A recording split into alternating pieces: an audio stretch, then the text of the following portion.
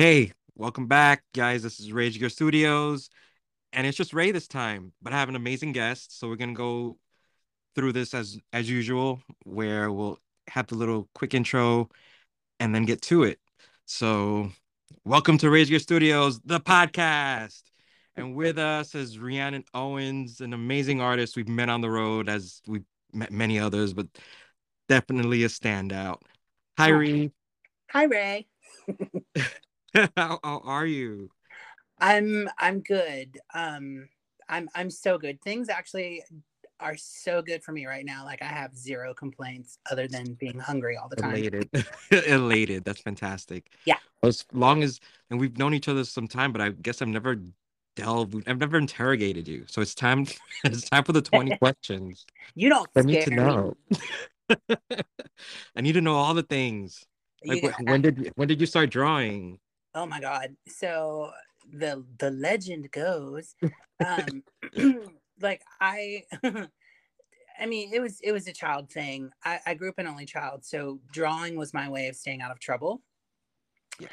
I would finger paint with my high chair. I got suspended in kindergarten for drawing on the floor, and it wasn't because I drew on the floor. It was because You drew when I titties. went to the office and they were like, "Well, why were you drawing on the floor?" I was like, "Bitch wouldn't give me no paper." I was 5, so yeah. Like even back want to draw. So it's been pretty much my whole life. My dad was an artist just as a hobby. So my mom tells me like that's where I get my talent from, but it's always been a part of who I am. Yeah, once it's just a thing, I don't know. It's easy to say you're just born with it, but honestly, you kind of are. You have like the discipline very young to just like sit down and concentrate on this piece of paper for Yeah, hours. absolutely. And some of us have different gifts. Some of us, get up and go ready to kick a ball around. But I just like, give me some pencils, give me some crayons, give me something pretty to do. Yes, exactly.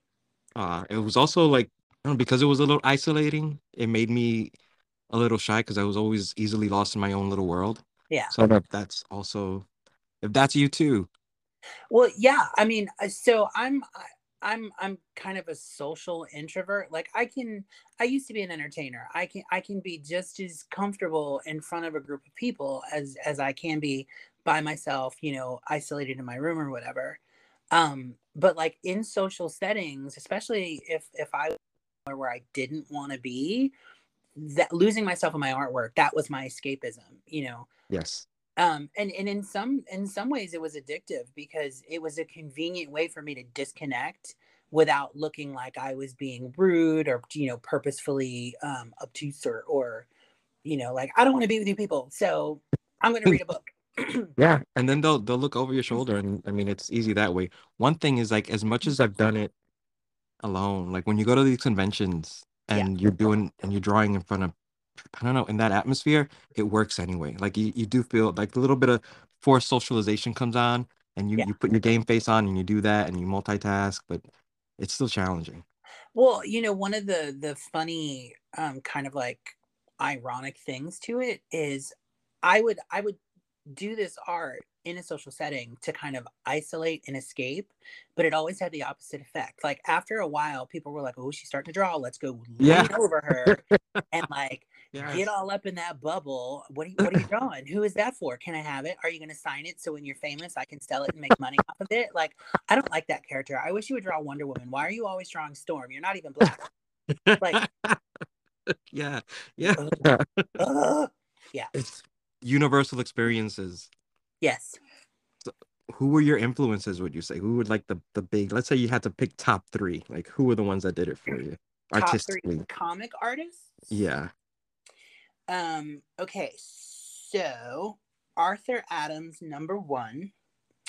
When I first started reading comics, this was like the mid to late 80s. I'm 43, I'm old. Um, so classic X-Men was like in their double digits. Like they had just, I think they were like in the late teens, early 20s as far as issue numbers. And Arthur Adams was doing all of the covers, and then he would do like inside pinups. on Yeah. the interior covers. So I was really attracted to his work. I loved the way he drew women. They were always like just really gorgeous, and the level of detail and hatching and everything. Hyper detail, hyper detail. Yeah, he was just like he was my art god when I was a kid. I also really loved Mark Silvestri. He was like early Yes. on in his X-Men run. And then I mean, keep in mind this was like pre-90s, so this was before Jim Lee took over. And Jim Lee is one of my major like art heroes because I love his work for the same reasons I love Arthur Adams and some other artists. But I went backwards and then started reading like the older issues. So John Byrne and Dave Cockrum. Classic. Yeah, like I'm really old school. I love a lot of artists now, and I love a lot of what they've done, like how art has changed with digital coloring and whatnot. But those guys, when I was a kid, that's what was like, I want to be them when I grow up. And I taught myself how to draw by copying their covers and panels out of comic books. Yes, yes, that's exactly kind of how the process goes. I started with the Marvel universe, just the catalogs, Yeah, where you have the character, then you have their eye color, their height, and their history, and then that. Like it's very so definitely started with like the pinups because of that, because that's where it all came from. Like, look at these characters, look at all their even the DCs, they had them too, like the yeah, Who's the Who's. Who's Who.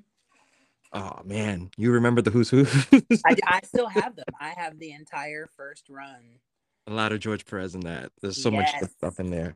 Yes. And what was funny for me was knowing that DC was a separate company, like understanding that even as a young kid, but seeing the occasional Marvel artist do a pinup, like there was some Arthur John Byrne. I was God, that's an X-Men artist and he drew this DC character. Oh, I hope he doesn't get fired. Like, you know what I mean? Like, oh, you ran to the other Yeah, side, you're in trouble. I'm telling. Uh, Arthur Adams was definitely I think he hit a note for a lot of us. That whole like X-Men annual with the X babies. oh my God. I can't Yeah. talk enough about the X babies. Yeah, so he was doing classic X-Men. He was doing the covers and like the inside pinups. And but then he started doing like the the annuals, like he did X-Men annual number 9 where they went Okay. to Asgard, Yes. and then he was doing like so he was doing like these really, like longer issues. Instead of 28 pages it was like 36 pages or whatever. And man, some of his, imagine going back to that artwork and coloring it the way we digitally color Oh now. my goodness, it would take so long. You It get lost. would. 'Cause now they just flat it and call it it's all red. Next. Like I couldn't do that to Right. him now. I feel like it'd be disrespecting him in a way. Right. Like he put so much effort into this and I'm just gonna make it a box. Oh my Yeah. goodness, yeah. Yeah. But This I and mean, he's currently doing covers on a Spider-Man comic. And I follow him on Instagram. He does a lot of his like progressions. Like you can see his inking process. You can see the blue lines, and and he is so nice. I met him at San Diego Comic-Con in 2017, where I actually like went up to his table and I was like, I just want to say you're one of my big influences and I really appreciate your work. And he was so great about it. Sometimes you meet your hero and Aw. they're like, yeah, sure, kid, whatever. But he was like, I really appreciate that. Like the older issues, and yeah, he's a really, really nice guy. So that makes So me feel great to better. hear when they are people, when they are nice. It's been Yeah. because haven't had a negative experience yet, but Yeah. it's so far they've all been great. Yeah. And Silvestri was like, I feel like he was so fashion. He was fashion in the comics and he didn't even know it. I don't think he did it intentionally. I don't know what his thing was, but I can definitely see it in like dress design. I can see his style, his rendering on there. His females especially were very sleek and slimline. um and he, the thing that I liked about him was, not to say that he didn't have a level of detail like Adams has, because he does, Yes. but like his women all looked very like modern, like they were now, like it looked like Naomi Campbell with those cheekbones and those long limbs, and they were all like standing on their tiptoes, so they were like, yes, model pose, model, yes, queen. um, Yeah. And I don't know, like everybody was super skinny. And I think one of the things that really struck me was like there was this panel of Storm. I think it was like one of the issues that the Brood was in, and she was like, there was like this dark moment. So the way he drew her, like so chiseled, and it kind of looked like she was, like pursing her lips a little bit, and it was like lit from overhead the way it was inked and colored. She looked so almost evil.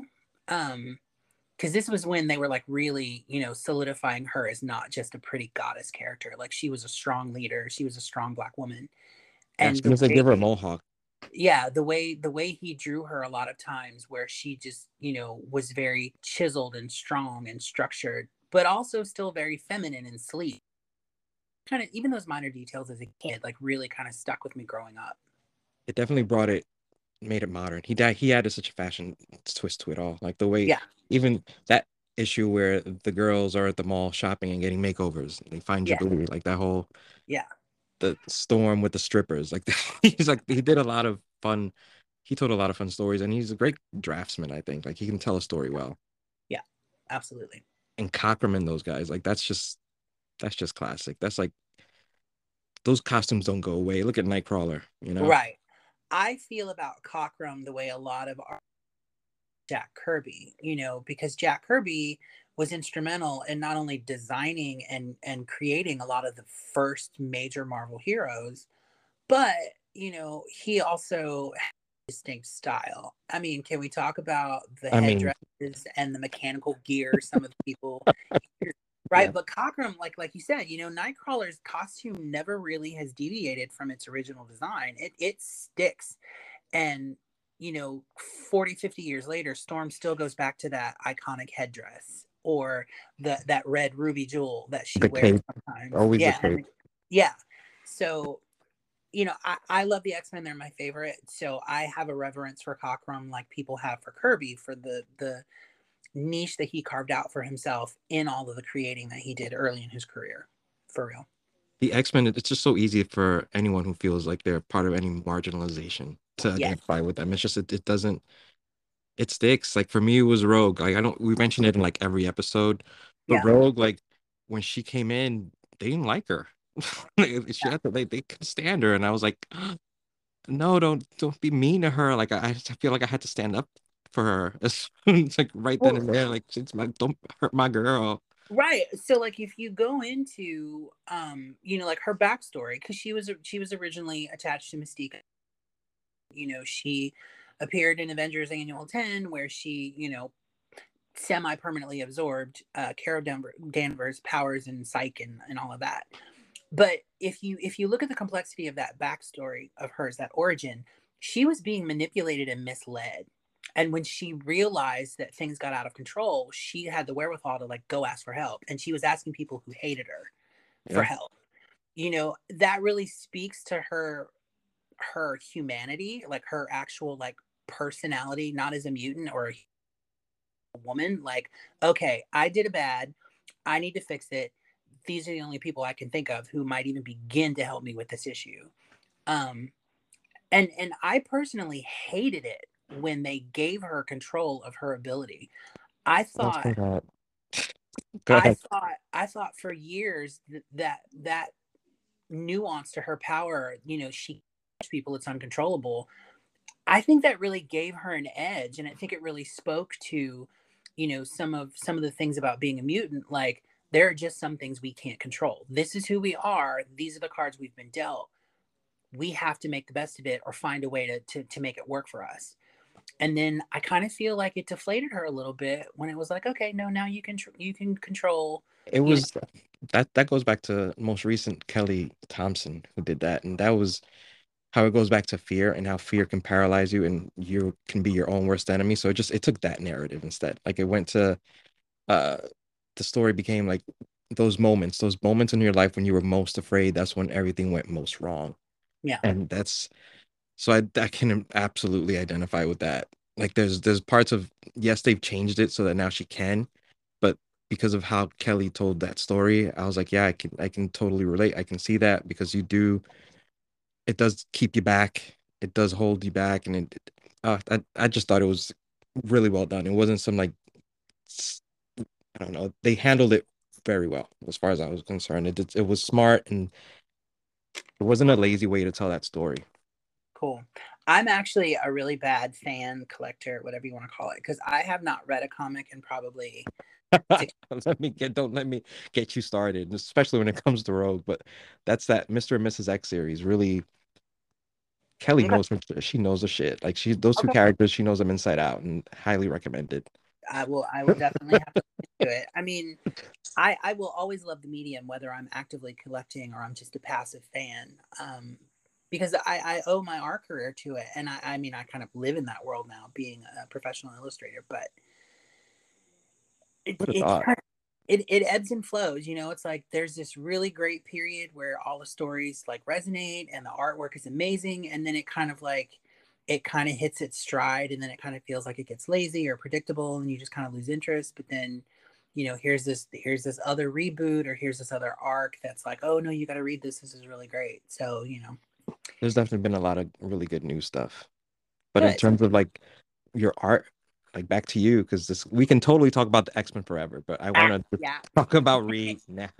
Okay, okay. But your mediums, like I know you do a lot of color pencil work, and that requires so much patience. How do you Yeah, deal? well, only do colored pencil years ago, and I don't even have photos or scans of this stuff because we're talking like mid 90s, early 90s. um I taught myself how to draw a lot of musculature and anatomy by looking at fantasy painters like Boris Vallejo and his wife Yeah, Bell. And I also picked up a lot of color theory from them because they have books that are like techniques on underpainting and mixing colors and moving palettes around in an image. um, Colored pencils are a lot messier than people think they are because you get the shavings everywhere and they can smudge, and they do kind of rub up on your hand if you're not careful. So you got to wear like that half hand glove thing, but it still, gets everywhere.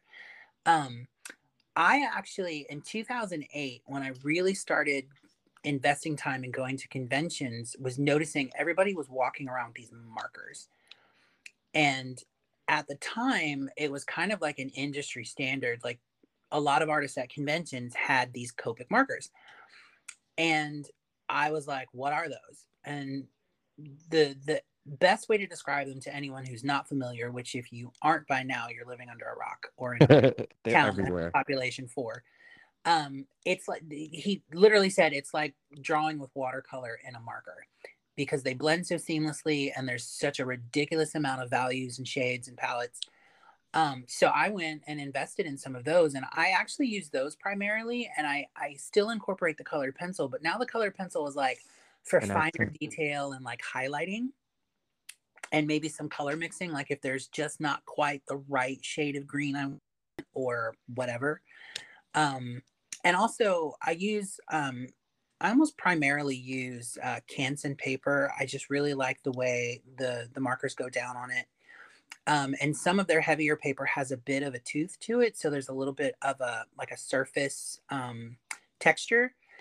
And when I like, if especially if I'm doing like a portrait or something where there's a lot of drapery or clothing, doing that colored pencil over the marker on that paper gives it a texture. It actually skin. It's It's not. beautiful. You do, yeah, you actually convey that hands down. I see the color pencil, I see the texture, Yeah. but there's such a richness to the because the Copic is really saturated. Like the colors are so bold. Thank And there's, like you said, there's so much, and you really nailed it. Like the combination is flawless. it was a lot of trial and error, and it was a lot of, oh, I'm at a convention and Copic has a booth, let me go see what colors I don't have yet, and True. picking one or two up every show I went to. And then oh well, here's this new palette they're doing of these really pale values or these really like different skin tones. I probably could have burnt out before artist, because my friends will tell you back in the day when I was really diving into this head first, all I did everywhere I went, I would sit in at baseball games in the stadium with my friends with my legs crossed in those uncomfortable stadium seats, Oh. with like a book bag and things piled on my lap, so I'd have a makeshift desk, and I'd be drawing at a baseball game. I wouldn't even be watching the game. I'm with my friends at a baseball game Because drawing. these were jobs or because this was just a passion? It was just what I was doing at the time. It turned into it being I've got a project I have to work on, so I'll go to the game, but I'm going to be drawing up in my seat again. I remember specifically drawing a Darth Maul card for Topps trading cards for Star Wars project at Denny's at 2 o'clock in the morning after the Wow. movie because I had a deadline and I was afraid I wasn't going to meet it, so I had to get this stuff done. I mean, everywhere I went, I had a messenger bag full of Copic markers. I had my purse, and then I had a backpack that had sketchbooks, pencils, and half the time blank trading cards I needed to draw for someone. That's devotion. That's amazing. And you know, it's so worth it because I do have trading cards of yours. It was just I don't it was just jaw dropping. Like I remember the first time I You, saw you, you were at a mm-hmm. show. I can't remember which convention I we think met, it but was it's Mega. definitely was it? Because I remember the hair. You had the I hair. think it was MegaCon, and I think you bought my Colossus sketch card Yes. from me. Because you sent me a picture of it. It was like on Yeah. a shelf with It's still at my desk. a little Peter Rasputin display. Yeah, I remember that. And I remember meeting you and I remember us keeping in touch. And then I don't think I knew at that moment you were an artist. I was still pretty naive back then. And it was like, oh, you're an artist too? Like you're a collector and an artist? Like that's a thing? I'm thinking you're just a casual fan of the show who happened to like my work. And you remembered me. That's amazing because I don't. It's really hard to remember people at the shows because I There, we meet so many people. and the attention span. Like if I meet you while I'm drawing, it's tricky for me to remember anything. But if all eyes are on you, then yes, I will absolutely remember. I think the thing for me is as a kid I was an only child, and I did isolate a lot as a kid because I just wasn't interested in sports. I wasn't interested in being reckless and going out like I could give a crap about them all.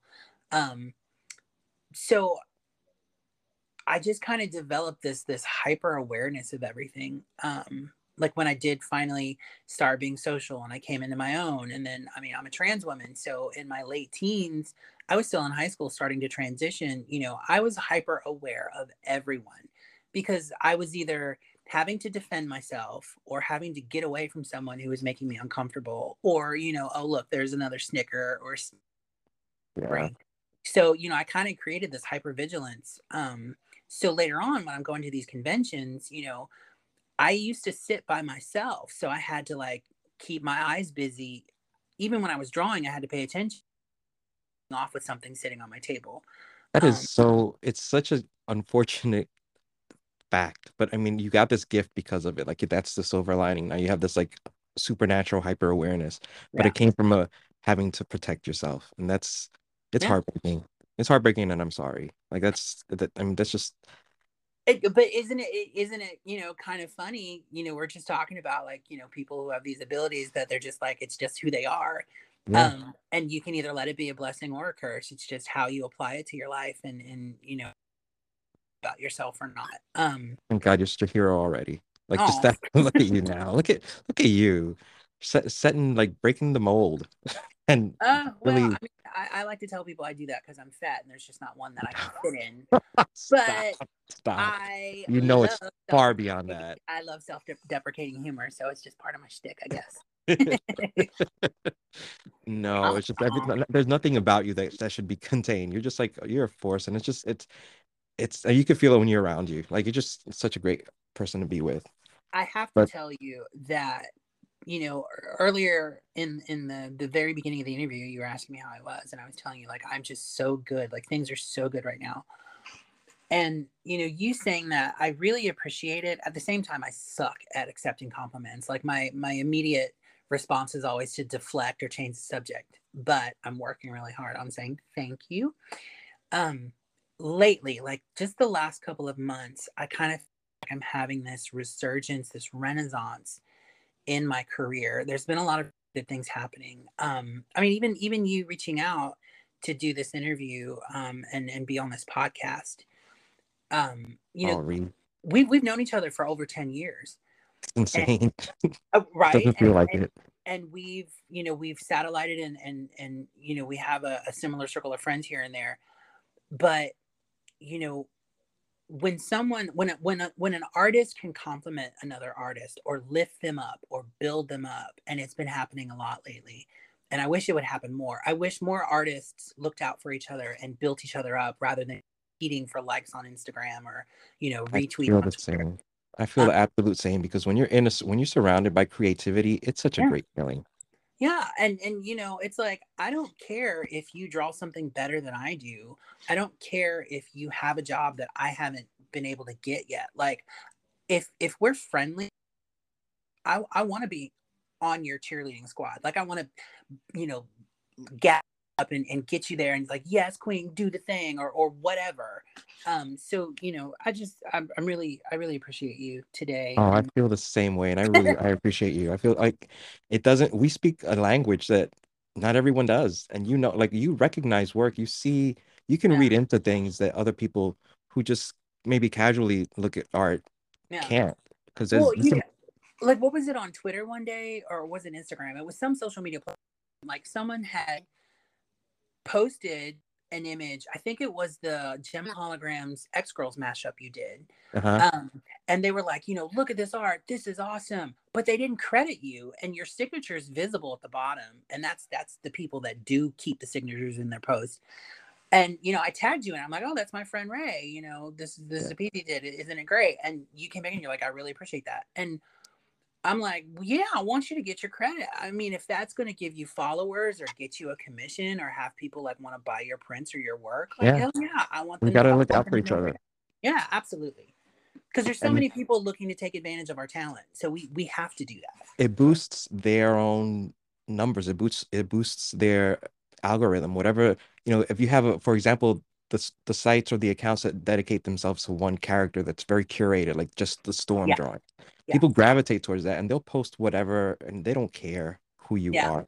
They just need content. They need content and they use you and you get nothing out of it. And Yeah. that's not right. It's not I right. You can't put in tell the you work. how many times on social media I have just done a search for a hashtag for a character and I'm seeing my work everywhere.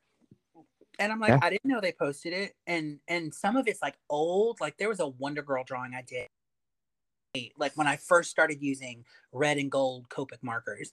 And somebody posted. I'm like, oh, that looks familiar. And then you own it. I'm like, no, I drew it. And they're like, oh, I love your work. I'm so sorry. And it's Yeah. like, yeah, you're only sorry because I called you out. Yeah. I mean, it really, DA was a great place for all that kind of initially, but then like Yes. Tumblr and Twitter and Instagram came along and everything changed. Oh yeah. Well, and now Everything we've changed. got NFTs everywhere. That's a whole other conversation we could have. Oh, Ugh. that's a yeah, a whole nother world. Yeah. But I'm so see, we understand each other, so to support each other should be effortless. But I understand people have like insecurities and I've dealt with all that kind of stuff, and it's Yeah. really sad and it really limits around and where you can spend your time because it feels toxic otherwise. But Yeah. Absolutely. have when you have that familial, it's a familial thing. It's like you're one of my people. You can just feel it, and Yeah. it's great to have that with you. I appreciate that. I feel the same. Where do you so your inspiration, is it fashion? Is it music? Is it comics? Um, Is it everything? I think it's a little bit of everything. Because I'm a bit of a nostalgia freak. So like I love Storm's original design, but I started reading comics when Storm did the Mohawk punk look. So it's always going to be my favorite, regardless of who hates it, who thinks it's ridiculous, who Yeah. thinks it looks silly. Um, you know, I I I can sew. I've never used a pattern. I make my Oh my own God, you can sew. designs. Yeah. Well, when I was an entertainer, I used to make costumes for myself because I was too broke to, afford these Las Vegas rhinestone costumes that people. So I had to make my own stuff. How to sew. So I was heavily interested in fashion. Um, I love music, music videos, like what's trendy with now. I don't buy into like, only trends, but there are some things like you cannot escape that there are certain songs that just slap so hard. It's like you instantly love them. So it's a Yes. little bit of everything. I have a genuine love for comics, even though some of it is nostalgic and it's tied to a certain period of time or look. I love clothes. I can make clothes. I love fashion, but I'm a bigger girl, so I'm very conscious about my shape and like what looks good on. So, when I draw women, especially, you know, like Storm's original costume, it's basically a bathing suit with a poncho Yes. and thigh high boots, right? So how do you draw that? And you draw her looking powerful and goddess like without her looking like a pole dancer, you know? Oh, I, yes, it's all body language. right. It's facial expression, it's body language, she's doing with her hands. And then, even thinking about things like Spider-Man, right? He's got super strength, but he started as a teenager, so he's got this kind of like lithe runner's body, like a young gymnast. So, right, you wouldn't draw him Like Colossus. like Colossus, 7 feet tall with giant biceps and giant pec muscles. So when I draw him, I try to draw him. I almost think of him like a dancer, someone leaping through the air or whatever. Yeah, those are actually good references for him. Yeah, like how do you make him look strong and graceful without him, looking too effeminate? Because It's a dancer. right, I'm the dancer. Um, Not that there's anything wrong with male femininity or gender No, not fluidity, at but all. just It just makes that you a better particular Spider-Man. character. It Yeah, makes you a better exactly. Spider-Man. That's all. Yeah. It's like when I draw Harley Quinn, I try to draw her looking crazy or silly because to me, she was a tortured character. She was in a toxic relationship. So, she deflected with humor. She tried to be, funny and silly. And I there's a pinup I did of her and Ivy and Catwoman where, Catwoman and Ivy are in like the standard, DC Comics babe poses with the hands in the hair and the hip kicked out, and Harley's Yes. behind them mocking them, making this really funny face. Um Yeah, because you know what? Girls aren't allowed to be funny or goofy or make weird faces in drawing. It's like, right, it's like you have to be one thing or another. You can't be this well-rounded, fleshed out female who's a little bit funny, but also intelligent, but also powerful, but also a good fighter. It's yeah. So my influences, I try to put a lot of thought into what I do, and like, okay, well, what's what's this person's personality? What costume do I like drawing them in? Even detail like as a seamstress, like where's that zip, the seam for that Ah, whatever. yes. Yeah. Yeah. And that takes it back to your Arthur Adams fixation because talk Yes. about hyper. He Yes. drew every zipper stitch, every Yes. tweeze, every yeah. Dude, I hated him. Like when he would draw Mohawk Storm with that vest and it had the two side pockets and then the quilted collar with like the lines through it, the strided lines. I was like, oh my God, why does this have, it's just leather. Why does it have to have so many seams in it? Or his Asgardian storm Which is with my all favorite. all those little squares, all that like armor. Oh my God. And then the fur on the boots and the feathers on the headgear and like the textures. Like again, it's texture and nuance. It's so many things. Oh yeah, he's pretty amazing. Yeah, We go on.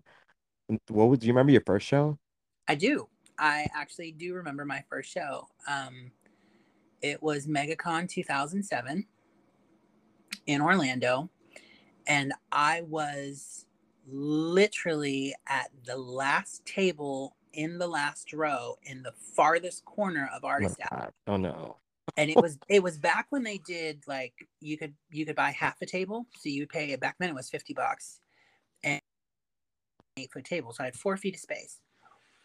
It was the only thing that saved me that weekend was it was the farthest corner, but it was where most of the people were going to use the restrooms, like the farthest end of the convention. Something about being around the bathroom. I get that a lot. Go Dude, ahead. and as a trans woman with a bathroom thing, like, God, if people had known back then, it would have been horrible. But there was a lot of foot traffic, and I didn't have the mohawk. I didn't have a trade show banner. No one knew who the hell I was. I was not working professionally. So my friend, who worked at a comic store in Jacksonville, his name's Donnie Tracy. He was like, your art's really good, Ree. You should maybe look into getting a table at a convention. And so I talked to some of my other friends, nerd, as I called them, and they were like, yeah, I think you could do it. Just get a half table, and then just, it's just extra money. Just sell some stuff, and you get to keep everything. And I was like, okay. So then I panicked because I had nothing. Like Yeah. I didn't draw professionally. I didn't have like a portfolio of stuff to sell. So I just started doodling like big pen sketches, and I even did some acrylic paintings just cuz like I need stuff at my table. I have nothing to sell. Well, the other person who was supposed to sit at the table with me never showed up. So I ended up having a full table my first show, Nice. and I just I mean, at spread my $50, stuff. they can not show Yeah. up. I just spread my stuff all over the table. And because people kept walking by to run to the bathroom, it's like, oh, that's a really great Wonder Woman. I got to pee. I'll be right back. And then they would come back, and I actually broke a grand that my first show, and I was like, oh my god, I can make over $1,000 doing this. I'm in. Yeah. So yeah, it sold me. It's almost like they get you right in the beginning. Like just when it starts, yeah, I had nothing. And then Yeah, the commissions and the requests and the commissions. I was like, yeah, okay, I can do that. Sure, that's fine. yeah, Oh my God, yeah. And I started with like just pen and ink. Like initially that's how it went. And then the next time I brought something else and because then they seemed to get more involved and then I went a little color, but it was just a gradual thing. But it yeah. is once you start, you just can't stop. Yeah, and it really it actually literally almost killed me. Because then you create this momentum which comes with an expectation, not just of your talent but your time and your energy. And if you don't police that and you don't manage yourself wisely, you can burn out so fast. For me, I developed hypertension and anxiety where I wasn't sleeping and I would forget to eat sometimes. And then I was like, why does my head always hurt? Why do I always have a headache? Oh, my shoulders are just sore because I've been drawing all day. I need to get up and stretch. No, dummy, you're gonna have a heart attack if you're not careful. Oh Like, no. yeah, it was bad. Was it the Um, stress? Was it all like just related to having to present and having to have these shows and have things ready? yes, because I so a lot of things happened all at once, which was both a blessing and a curse. So real quickly, I'll give you the breakdown. So I did my first show in 2007, and then in 2008 I did MegaCon again. Also was like, well, let me step out of my backyard because I lived in Jacksonville at the time. Let me go somewhere else. So I went to, as an attendee, just went to another show. I went to Heroes Con in North Carolina, and that's at Adam Hughes, and that's where I met his then girlfriend, now wife, Zone, and some other artists. I think Cat Staggs was there, and they were all doing trading card art, which is what I do now professionally. And while we were in the hotel room with my friend, also from Jacksonville, Jason was working on a card project, and he saw me doodling in my sketchbook. Well, what is that? What are you drawing? Let me see. And I was like, okay. So he's like, "Oh my God, this is beautiful. Why don't you do what I do?" And I'm like, "Because I barely know you. What do you do?" And that little moment is what my career was born, because Jason then told me like, "Okay, do some samples, send them to me. I'll send them to my art director, and then boom, if they like you, they'll hire you, and then you're in." I got hired on the first project, and it was an X-Men project. Really, that's fantastic. Wow. And I mean, and these were trading cards. So this is like a super small niche of a huge nerd world, right? And trading card artists, I mean, people don't even know that that's a thing. You say trading cards, and they're like, "Oh, I love Pokemon," and I'm like, "Bite me, it's not fucking Pokemon." So, um, so then I get hired, and then Marvel was the first property I worked on, not Marvel Comics, but Marvel license. And then I got hired to do a Justice League project. And then later that year, I got to do Star Wars. My first three projects Wow. were Marvel, DC, Star Wars in that Massive. order. And it was like, and suddenly I was everywhere because my art director that hired me for the Marvel project used a couple of my images for the ads and the solicitations. So then everyone knew who I was literally overnight. I mean, it was a rags to riches story like that. So then, Brilliant. like, coincidentally, right around that time, my roommate at the time was like, I can't afford to live here. I'm moving back home. Bye. And disappeared. So I was living on my own for the first time, had just started my career, and was scared to death I wasn't going to be able to pay my bills or eat. So I said yes to everything. Yes to this project. Uh, Yes to this. and yes to this, yes, I'll go to that show, yes, let's do that convention. And it created an expectation that not only would I always be available and always do the work, but that I would always be able to produce Amazing whatever work. you wanted. And I had no healthy boundaries. I did not say no, and learn the hard way that you can't live that way. You only have so much energy. There's only so much time in a day, and I was burning out fast. So yeah. Yeah, it was a huge reality check when I woke up on the bathroom floor with my forehead gashed open, and I was like, "How did it Oh get?" no. It was like, "Oh, I passed out." I don't know. Maybe you should go to the doctor, dummy, and get that checked. So I go to the Yeah. doctor, and they're like, "Your blood pressure is 182 over 111," and I was like, "Is that bad?" And they're like, "Are you kidding me? You could die." Yeah, it Oh was. no, Ree. That's terrifying. Yeah, it was crazy. It was such a crazy time, But but it is like necessity kind of like blinds you to the realities. It yeah, does. I can understand. and you have to be fair to yourself. It's listen, it's so great that we have this talent and we can do these things, and it's wonderful that people love our work and people love that we can produce these beautiful images. But a lot of times they forget that we're There's a still person people, there. There's a right? We person out have there. even your favorite superhero. Everyone has a limitation or a crutch or a weakness. We may Yeah. have this super ability to draw, but we still got to sleep. We still got to eat. It's and it especially now, like during this whole pandemic thing, like I shut Oh my god. down. Like I couldn't do it. It was Yeah. just I was there was so many things going on that's like these things are so much more important. Like you had the Black Lives Matter movement, you had like everything that's going on. I look at like Florida now with the trans kids and don't say gay and Oh then my bring in god. Ukraine, like all those things they build, like I take them Uh-huh. very to heart. Like I'm like, affected by all of that stuff. So it's hard Right. for me to produce. Slow momentum. Like, think about it. When COVID hit, it was just COVID. Then it was COVID and Black Lives Matter.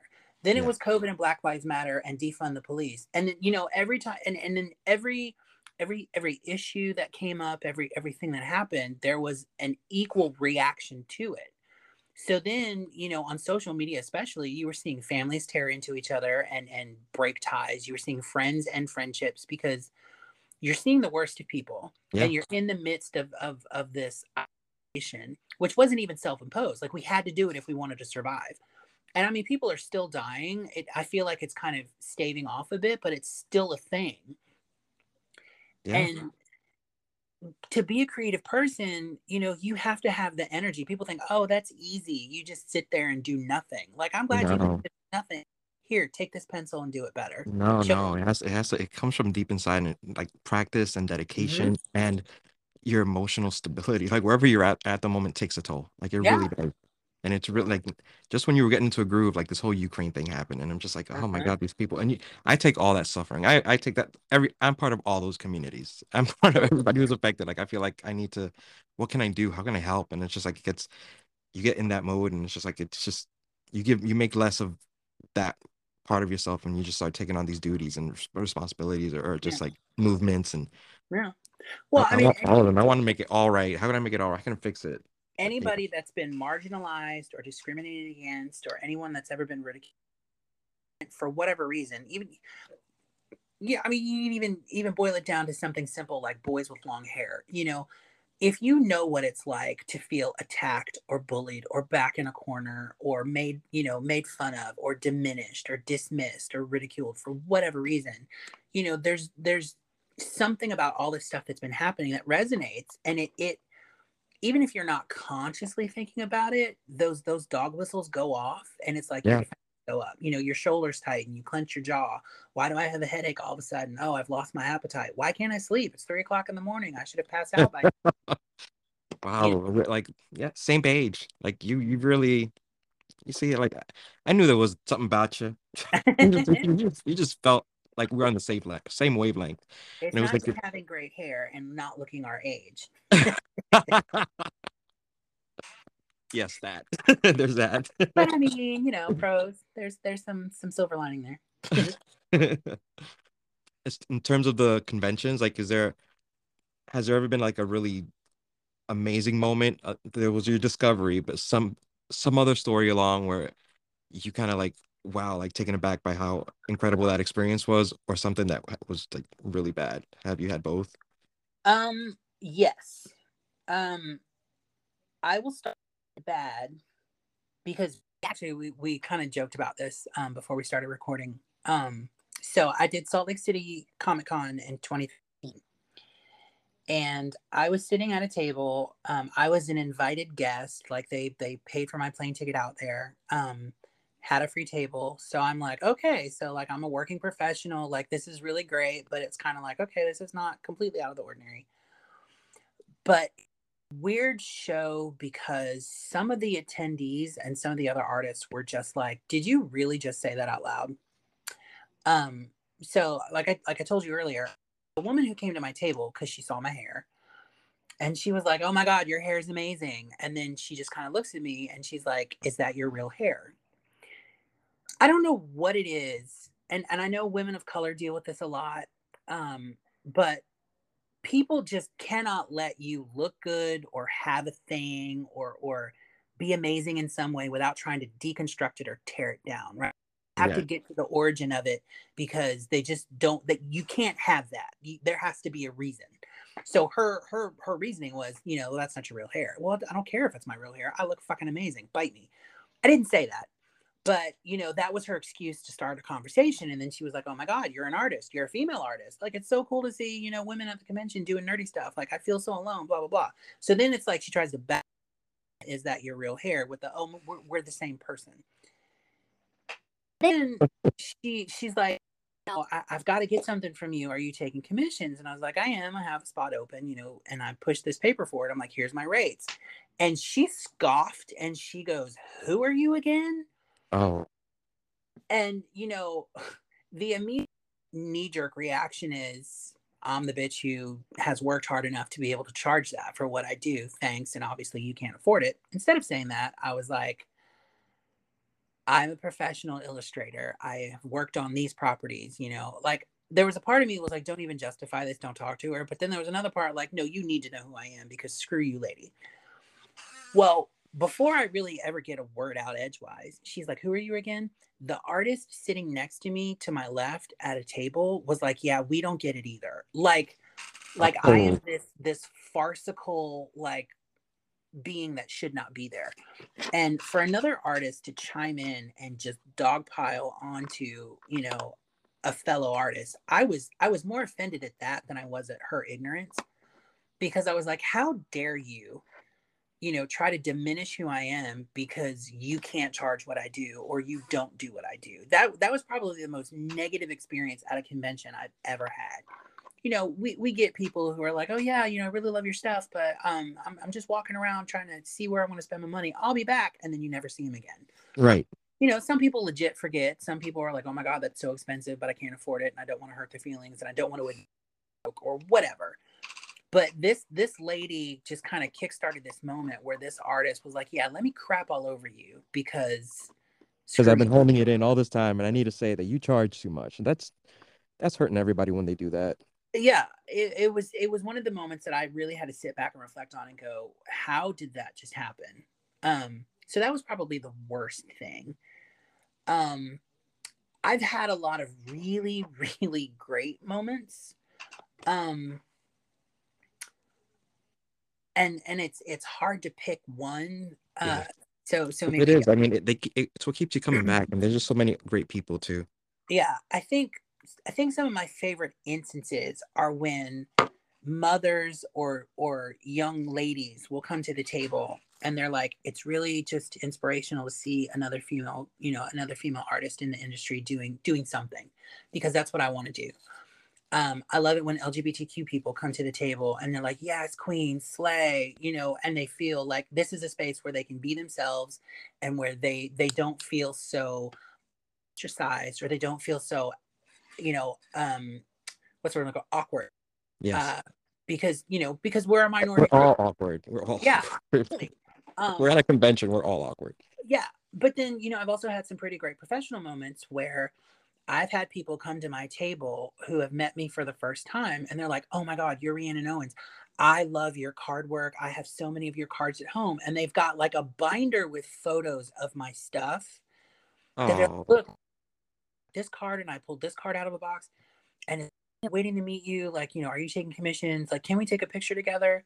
There's a family in Denver, as a matter of fact, the Dominguez, Tiffany, and I can't remember her husband's name, but she and her boys every year would come to see me in Denver, and every they would commission me, and her boys would bring me something that they drew for me at, leading up That's to the so show. sweet. There are amazing relationships that develops, and like you wouldn't know, like Yeah, people you think conventions and people don't they just don't understand like how that yeah. connection you might make as an artist with the audience, and it's just sometimes yeah you do fall in love with people. I absolutely. Well, I mean, like you came to the table and I wasn't aware that you were an artist and it sparked a friendship. And then here we are doing this interview together. Like, I you know, wasn't gonna let you go. I mean, hold on to me. You kind of cute. I like that salt and pepper you got, daddy.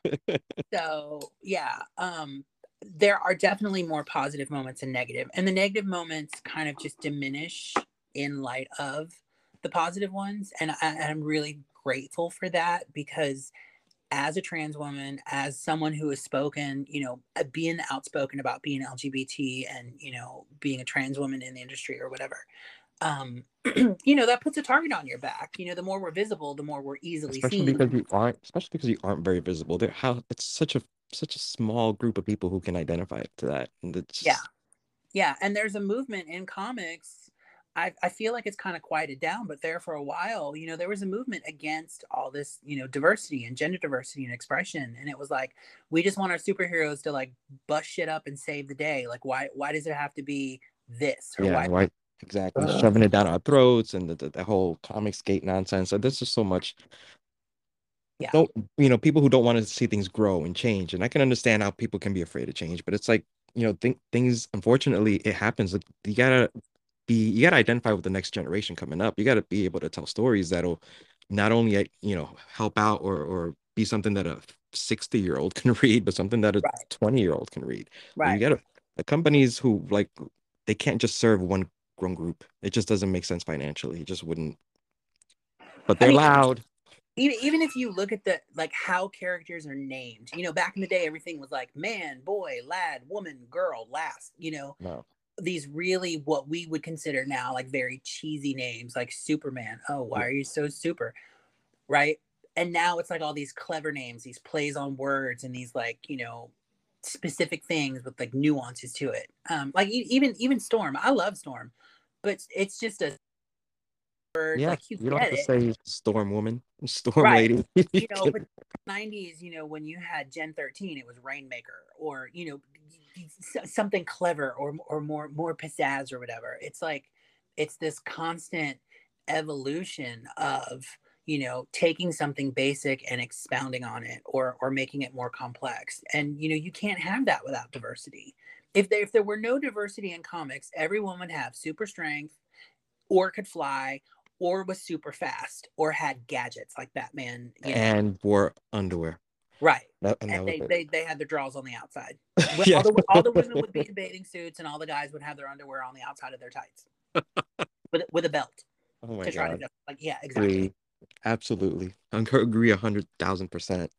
But Yeah. we're oh, it's so glad to have you back. It's so good to talk to you. Like I really hope to like run into you at one of these shows because there's so few that are popping up slowly. Yeah. You gotta have you been to FlameCon yet? I have not. I have heard of it and I would love to go. Yeah. We gotta do it. You gotta come to New York. We'll I party would up. also You'll love stay to go. here. We'll figure it out. We'll make it happen. I don't know who to contact. I don't even know Uh, when during the year it is. Like I'm so we'll out of we'll talk. We'll talk. I'll make Okay. it. We'll fix Cause it. cause listen, I love doing panels. I like hosting panels. I mean, I've at this point I've done it all. And I enjoy every nuance and aspect of it because conventions are not just walking around throwing your money at people. You Yeah. know, Like we've my shown, there's connections to be made. There's stories absolutely. to be told. Well, the first when I first met Allison Sohn and Kat Staggs, like they were the it girls in sketch cards, which is what I do, the trading card art. And if I hadn't met them, I probably wouldn't have been as interested because I was like, oh, okay, so this is a thing. And Allison's work, she was someone who really encouraged me to invest in Copic markers, and she uses them, and she has a very watercolor, like a very paint style to some of her work. It's And it not worked. all the typical hard black lines that you see in comic art. And she, seeing her work and seeing her be well received and successful really encouraged me to go, okay, I don't have to draw like everyone else. I can do my own thing. I don't have to outline everything on this card or in this image. Like I can, Yeah, you could suggest enough. right, do all these techniques that it's identifiable as my work, but it's different, on its own, even if my signature wasn't on it. So Yeah, you absolutely. You're like Sade. You just know who it is. You just got to hear. You just got to see it. You know it's you. You know the name attached. yeah, So happy. So glad I got to talk to you. But we'll definitely hook you up with the FlameCon information. I And would again, love that. thank you for making the time. Oh, you're fantastic. I am We'll do it again soon. I'm so thankful. I would love to come back and talk about, God, I could talk all day. Any Yeah, number with you for all the sure. time. But Yes. how do people find you? Give us your addresses. Okay. So I'm on Facebook. I have a separate page for my art. It's Rhiannon Owens Art. I am on Twitter and Instagram. Same name on both, at Rhiannon Druitt, Drewit. I just kind of soft launched a website. It's very basic, but it's concise and I like it. And there's a lot of like story and backstory on some of it. It's rhiannondruitt.org. And I think that's pretty much it. I tend to keep my personal Facebook page. Like I've really worked when I talked about boundaries and stuff earlier to keep that separate. So I don't just accept blind requests, but my DMs are open on all my socials. You can shoot me a message or talk to me about my process or, do I have any advice or whatever. I'm open to all of it for sure. Oh, thank you. That was perfect. I can't, yeah, we got to have you back. This is like I'm still giddy. Oh, I love it. All right, Thank girl. you so much. You have a great night. Thanks again for making the time. You too. Thank you for having me. All I'll right. talk to you, Ray. Bye, guys. Bye.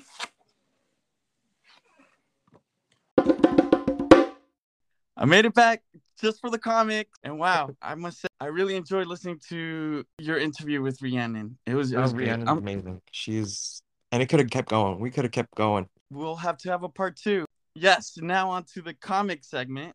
They were pretty short this week, right? Yeah, the first comic is Devil's Reign, X-Men #2. This follows the Emma Kingpin whatever dynamic they had Relationship in going the on. past. Yeah. Well, because he's the mayor of New York now.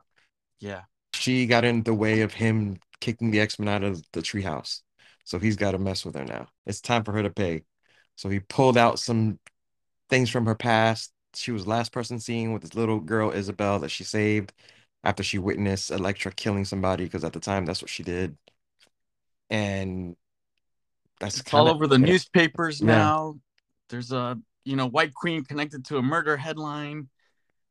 Although Cold they're still case. calling, I'm surprised they're still calling her the White Queen. Is she still going by that? I mean, they don't know what the arrangement got on to become council. She left the White Queendom to the Cuckoos. Like, people don't know. That's like internal information. But yeah, that was the role she played for a long. So then right here we go through like a bunch of little what do you call that, Ray? Little adventures. She went on some little adventures because her lawyers are like, so Emma, is there anything that else that maybe the Kingpin got on you? She's like, well, she's like, there's that one So time. they go down memory lane. There's one where she She's poses like that as one dressed up as Sue Storm and got some knees. And a then la Anna Delvey, which if you guys need to watch Inventing Anna, that was totally that. I was like nah, cracking up. no, don't no, it's different. She maybe she was just as manipulative, but Yeah. Emma cast a psychic projection and convinced the bank guy that she was Sue Storm. And Mm-hmm. he was like, yeah, it's Fantastic Four. Here's all the money. Yeah. Then runs into Tony Stark at a bar, does Inception on She-Hulk during a court case. And she's like, And maybe you should let him go. Maybe he's the bad guy. yeah. And about Nick She-Hulk, Fury, is she permanently She-Hulk? I guess in the past it was like that. she's gone back and forth, just like they all have. Like Colossus has done it, Hulk has done it. There's like when they can't go back, and she's, when Hulk died, she went through something. some trauma. She became the Hulk. She became massive and muscular, and now I think that they've reworked the character because this Disney Plus series is coming out, so she needs to resemble what they're gonna portray there, like a sleeker figure who is still a lawyer during the day, who does go back and become Jennifer physically, and doesn't have to be green all the time. Okay. So And that's where she's at right now. how is she related to Bruce Banner? That's her cousin. Okay, He they're gave her, cousins. yeah, Yeah. the cousins, and he gave her blood transfusion. That's the comic story. Okay. I think that's how I remember it. But Yeah. we'll see what Disney Plus does. And then Emma crashes Nick Fury's bondage sex fest at a hotel. Did you see that? What? She's like, when the red, white, and blue guy does his thing, look the other way. Okay, bye.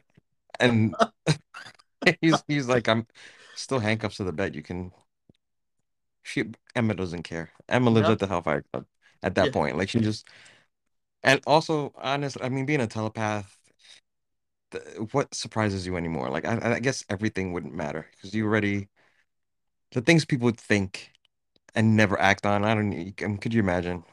Yeah. Oh my gosh. It's a strong power to have. You know, you can see everything, see what people are thinking, all that. And there's times that yeah, and there's times that when you're thinking things you don't want to be thinking. You're like, whoa, no, what am I doing? How? Next. Yeah, yeah, Like, yeah. No, absolutely. The thoughts come and go. Whether you act on them or not is a different story. But yeah, thoughts sometimes, it's crazy. he's like, I know he's married, but But yeah, exactly. And then you're like, oh, what am I thinking? Or you catch yourself. But in your head, it's a fantasy. I don't know. yeah. And Right. That's but I it. like for like a telepath, who knows? Like for her to see somebody to a bedpost, It's like that's nothing. gotta be It's just nothing. yeah, basically she's not even phased by it. Because that's just what they managed to do. But Right. in their heads, who knows? Yeah. So we're still in the past, and I guess at the Hellfire Club, Elektra comes, finds Emma, and tells her, yo, a child witnessed me killing people. Like, what can you do? She wants her to wipe the girl's memory clean. She's like, Mm-hmm. this girl saw me do my thing. Can you clear her brain? She doesn't have to die. It's like if you see Electra, you gotta die. Yeah. And turns out the little girl already told her parents. They're on their way. They're in the precinct filing complaints.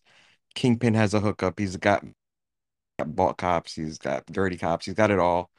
And they head to the house. Like Emma and Electra Elektra. beat them by like minutes. They Yeah. get there first, and while they're there trying to brainwash the girl, they're like, "Oh, that's it. The parents. They did their thing. It's too late. The Kingpin knows we gotta hide her because Emma Mm-hmm. doesn't. Nobody wants to kill this girl, It's like the but witness protection program they're yeah. So doing.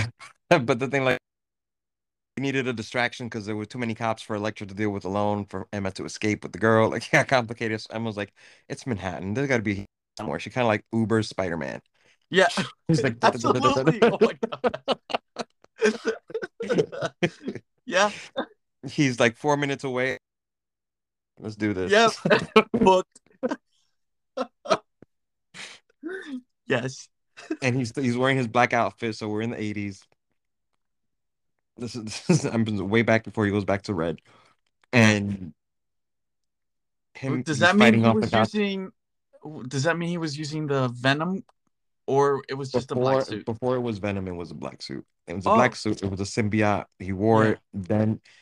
Then the story became a symbiote. Then he had the whole relationship with it, and then he broke up with it, and then he got mad and went to Eddie.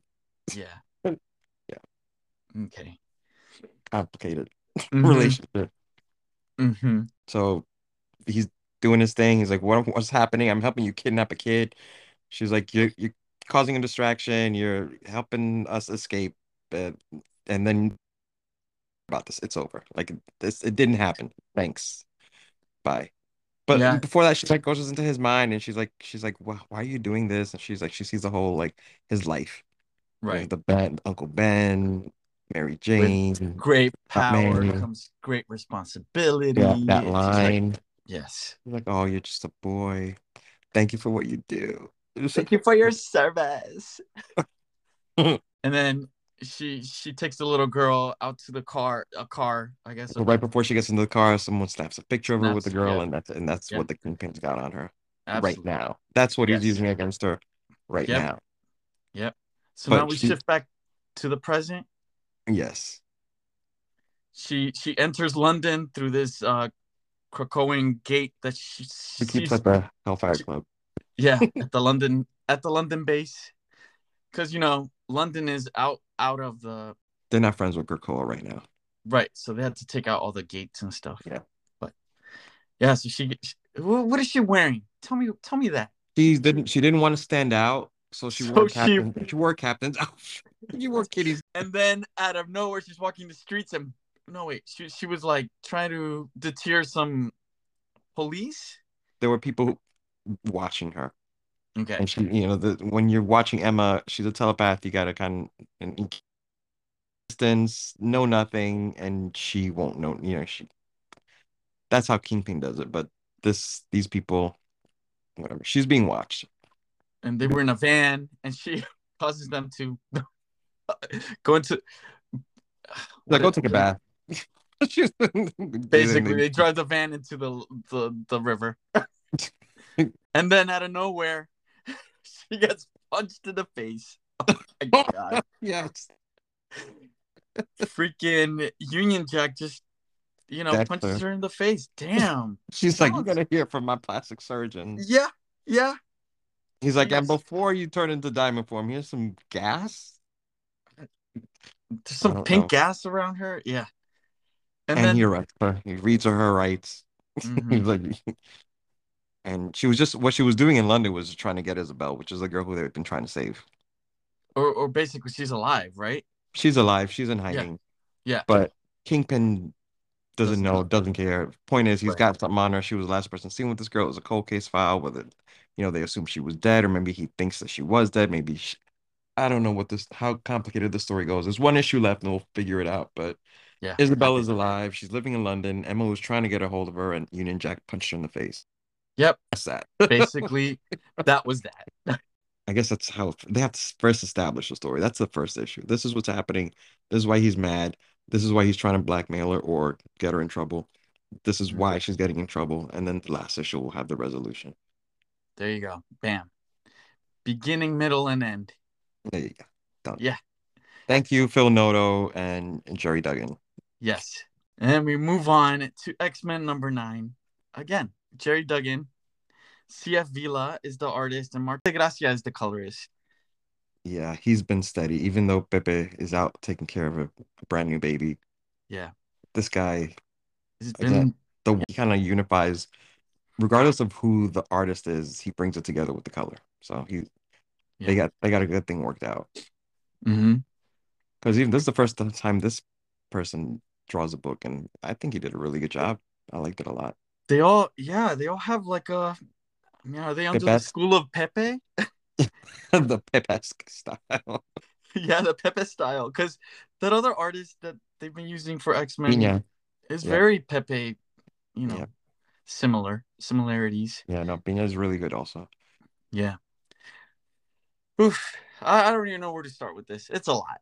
It's heavy. It's heavy. It's It takes place in like four different stories going on here. yeah, it's a lot.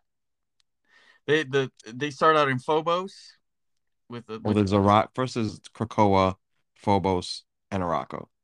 Like this is the those are the three setup. locations. Yeah, they're discussing it's the Orcus Council, and in Arakko, the round table of I forget what they're called, but the Council of Arakko, Yeah. and Storm is on both. She's on two. She's on two of them. Yep. But anyway, so they're basically discussing war or peace Mm-hmm. and how they're gonna go about this. Because Xavier's saying that Orcus knows about the resurrection situation, and they want to use that to bring a rift between humans and mutants, or mutant and the secret, and the just trying to paint them badly. Like Even even to just like reveal it to the world, because it's not no knowledge. The mutants are resurrecting, can't die, whatever. they know because of all the times that the mutants have gone up there, and it's always the same mutants go up there and try to like destroy The Nimrod and Orcus base or the mother that mold. that What is mission it they called? got Nimrod Yeah. But and master mold, is that the thing that Master creates the Mold. Sentinels? Yeah, but not anymore. Right now, they were just trying to stop the creation of Nimrod, and I don't think it worked. No. I mean, No, he's alive and well. yeah, that it didn't go well. So, but the thing is, they tried many, many, many times, something like 19 times. They mutant, and they never Hmm. came back with uh anything from their previous experiences. So they don't know like how it's working, but they keep coming back, not knowing what they did the last time Yeah. because they couldn't get backed up before they were died. Before they were Right. died. Yes. Just I don't get that. Because if Professor X knows they're being sent on these missions, why can't he I don't know how it works. Because why can't he back them up the instant they get killed? If They're he in knows person he's sending them because to it's their lost. death, Yeah, but it's all happening in space beyond his like immediate reach. Like he's on Earth and they're like by the sun. can't he be on that spaceship with them and back them up? Uh, uh, Listen, all yeah, right, the you know what? second piece We're made getting sidetracked. me to speak for Xavier. I just have questions of like, why can't they be backed up in the moment, like moments before they're killed? If you know they're gonna die, I understand But maybe you don't know, but anyway, moving on. Then there's the Orcus Council, right? Phobos. Some revelations are made. They show the six petals of Orcus, who's in that council, and ooh, it's lo and behold, Alia I Gregor. was I was just surprised to see Abigail Brand front and Well, center. she killed Henry Gyrick to be killed Oh, him the so she's last issue of infiltrating Orcus. yeah, she did it by killing Gyrick. That was the last issue of Sword. To weigh in. She also destroyed the Sword Station. So I guess they're trusting her for now. It's true. So there were two sword stations, right? Yes. One that Jamie birthed. One that first the one that was made, and then the one that Jamie made out of his time. So is Jamie gonna have to birth another sword station? I don't know if he was alive.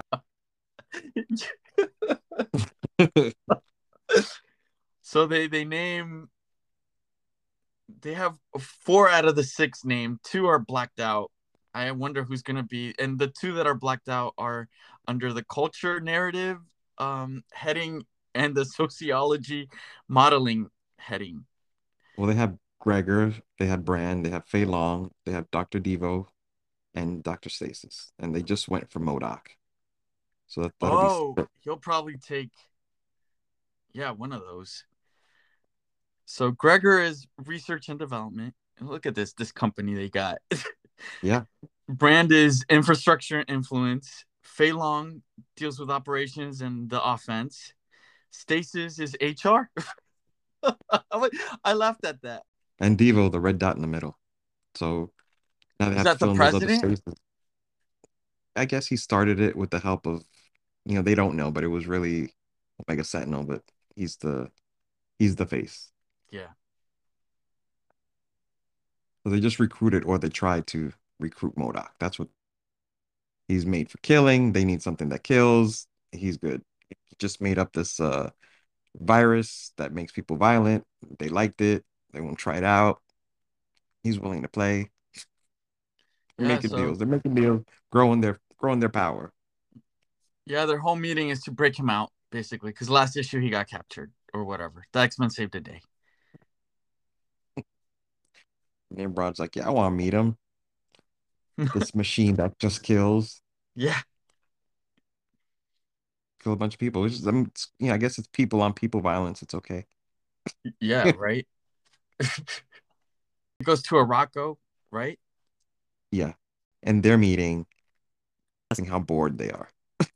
It's like we want to go back to Ammon where we're fighting for our lives every minute of the day. Yeah. And they're trying to take a vote. And Storm is just like, there's plenty of things. They're at a stalemate because they at a draw.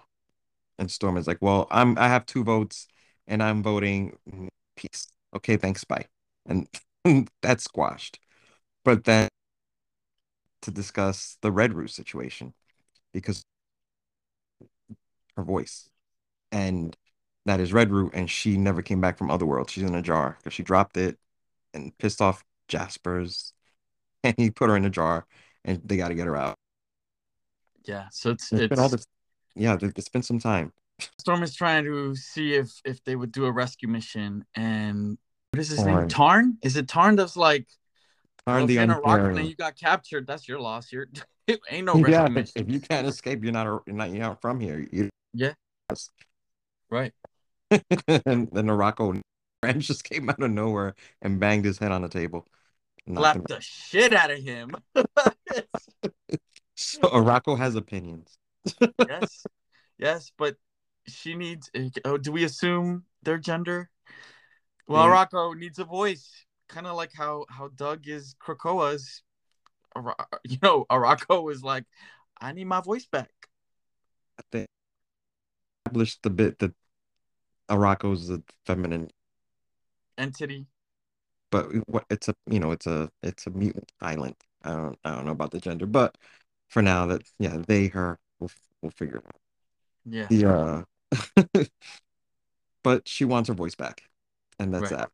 Yeah. She's like, it's been long enough, you guys. I've been waiting for issues. So many issues now. And then the happiest surprise of all, we Oh, switch over to the next part of the story. It's called Oblitus. oh, They're on Oblitus. Oblitus, which is a moon, It's a moon made by like abandoned ships and stations, and now basically space junk. yeah, basically space junk, all tightly bound into a moon, shading in a circuit. Yeah. People hang out there. It's a shady place to go where people hang out, and there's the dog, the telepathic dog, and his friend Albert the monkey. They're living there now because they used to live on nowhere, and that place got sucked into a black hole. Yeah. So they're chilling. And oh my gosh, here they come. Rogue and Gambit show up. From a Krakoa gate, Rogue has some donuts as a peace offering. Try to get some intel Remy and had get some wine. He got some. And the whole point of them going was to try to find out what this game world is. yeah. Smooth, and that's not right. They're gonna smooth talk. They're gonna try to like be nice, bat some eyelashes, play with, get some information, but it doesn't quite go that way. Because then who's there, Ray? Huh? Who is Well, sitting there just chilling? they were talking to Albert and Cosmos, and they're like, Game World, there was another mutant who just asked the same question. And they're like, oh, the mutant, who's that? Yeah. And it's freaking Destiny. Destiny is now gallivanting through the universe. Like she's back to life. This this is a little go off a topic here a little bit, but this is the first time we see Rogue and Destiny interact since Destiny's been brought.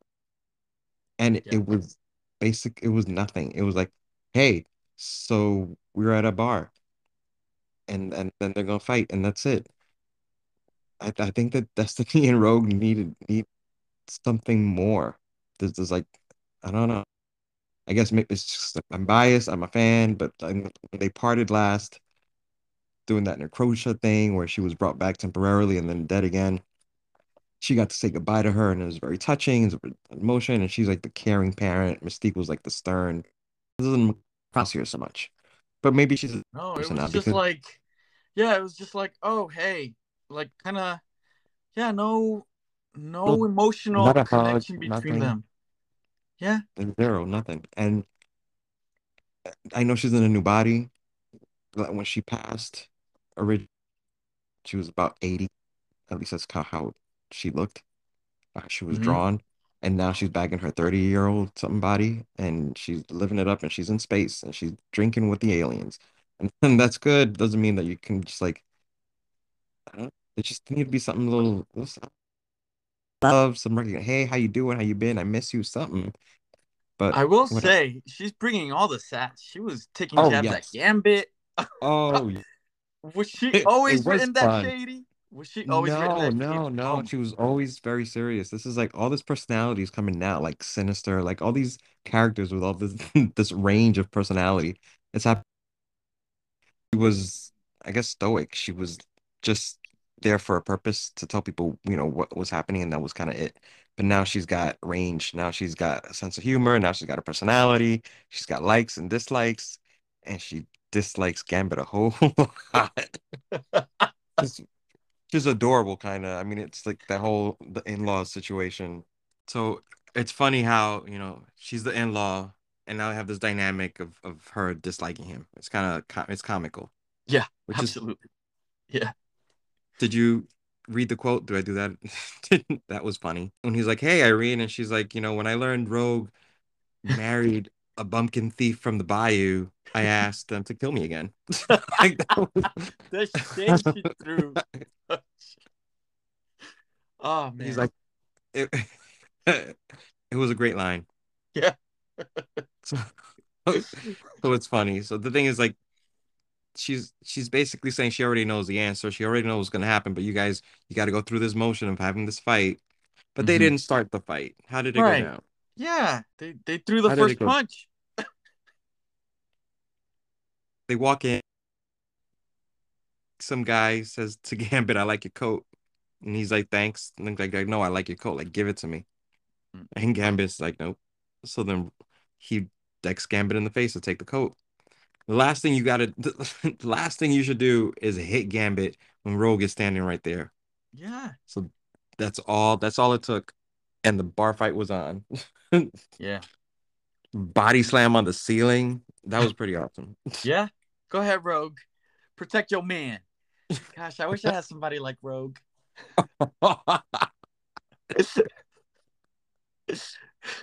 Why, you troublemaker? I mean, no. Oh, okay. I'm always a little angel. Okay. Yeah, so they're fighting, and Destiny's just like commenting.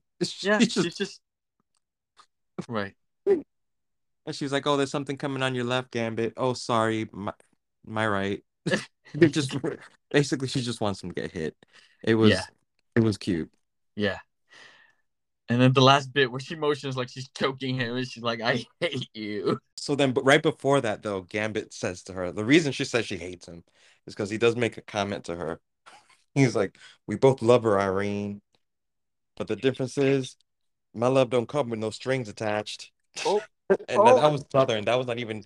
That's the best Gambit I can do, because I can't I yeah, can't do that. Small shell, small shell, shell. yeah,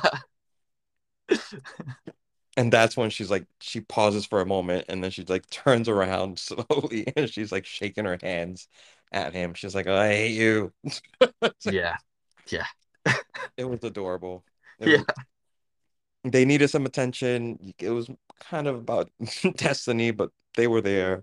Should have been a little more with the family reconnecting, but Do you think maybe no? This the first time Rogan and her see each other? Did it happen behind the scenes, just off maybe there's a panel? behind the scenes yet. But it looks like, as far as I've seen, as far as the viewers have seen, this is it. This is the first interaction they've had since she's came back.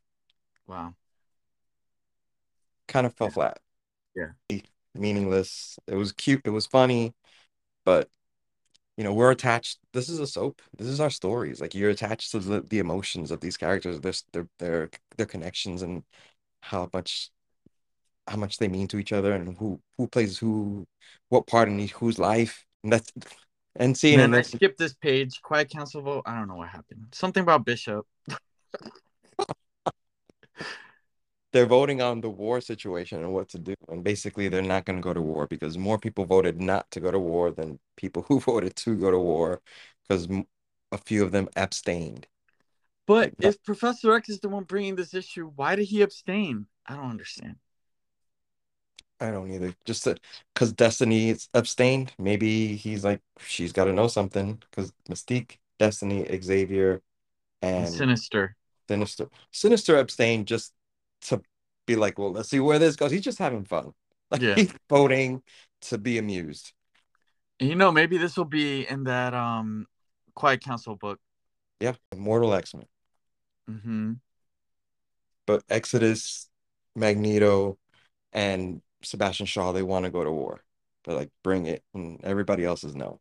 And then it brings us to another part of the story, which is Red Root and Storm and Sunfire. So Sunfire, getting the feeling he's gonna be leaving the X-Men Maraca team. You think so? He's building a house in Araco. Mm. He's talking about exploring the galaxy because with his powers, he can fly in space with his radioactive planes. And now he's in this home that he's building. He's got this garden, and Araco made a tree sculpture of Redroot. And she's like, I want my girl. I want bring her back. Like, how many signs do I have to give you, people? Here's a sculpture of Red Root. And Storm was like, I guess we have a mission. So he's gonna go, he's gonna be the one going to Otherworld to save Redroot. It's an interesting take, but maybe Firestar's in and he's out. I don't know how they're gonna work it. Sync threatened to leave also, so we'll see. Except Captain Krakoa told him he couldn't. So Right. Who's Firestar? I'm sorry, Sunfire. Oh, Oh, I was confused. Firestar is another mutant who she has radio. So radioactive fire is Sunfire. Star Firestar is microwave fire. It's a different kind of fire. Wow.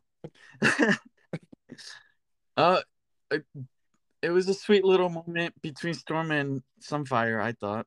I mean, I don't think we see them interact too often. Who? Sunfire and Storm. Oh no, not at all. I mean, they joined the team together way back in That's what 19. I'm. That's what I mean. They had like a long history together in the beginning. Yeah, but he was only in that team for a heartbeat, Yeah. Then he left to Japan. He's like, and "F this." now he's gonna do the same thing. Oh. He stuck around a little bit longer this time, but Uh, we'll see. And yeah, next it says Lady Deathstrike. I have they shown anything about her? no, it's been a long time. Let's see. Last thing I remember was she was in like, a bunch of covers with doing the whole Psylocke Canon separation thing, right? I think the last thing I saw with her was like the Messiah complex stuff. I haven't really. Oh no. After that, they had this whole Bad Ladies team. It was like Spiral, Lady Deathstrike. I don't Okay. know. It was like a Bad Girls Club. I just saw covers. I didn't read them. So I remember that wasn't too long ago. It was around the time that Utopia was happening, I believe, or right before that. But Been a while. Let's see. anyway, We'll see what she looks like now. yeah, I'm curious All to see right. what she's been at, and that's it for the comics this week. Thank you guys. Till next time, Bye bye. bye.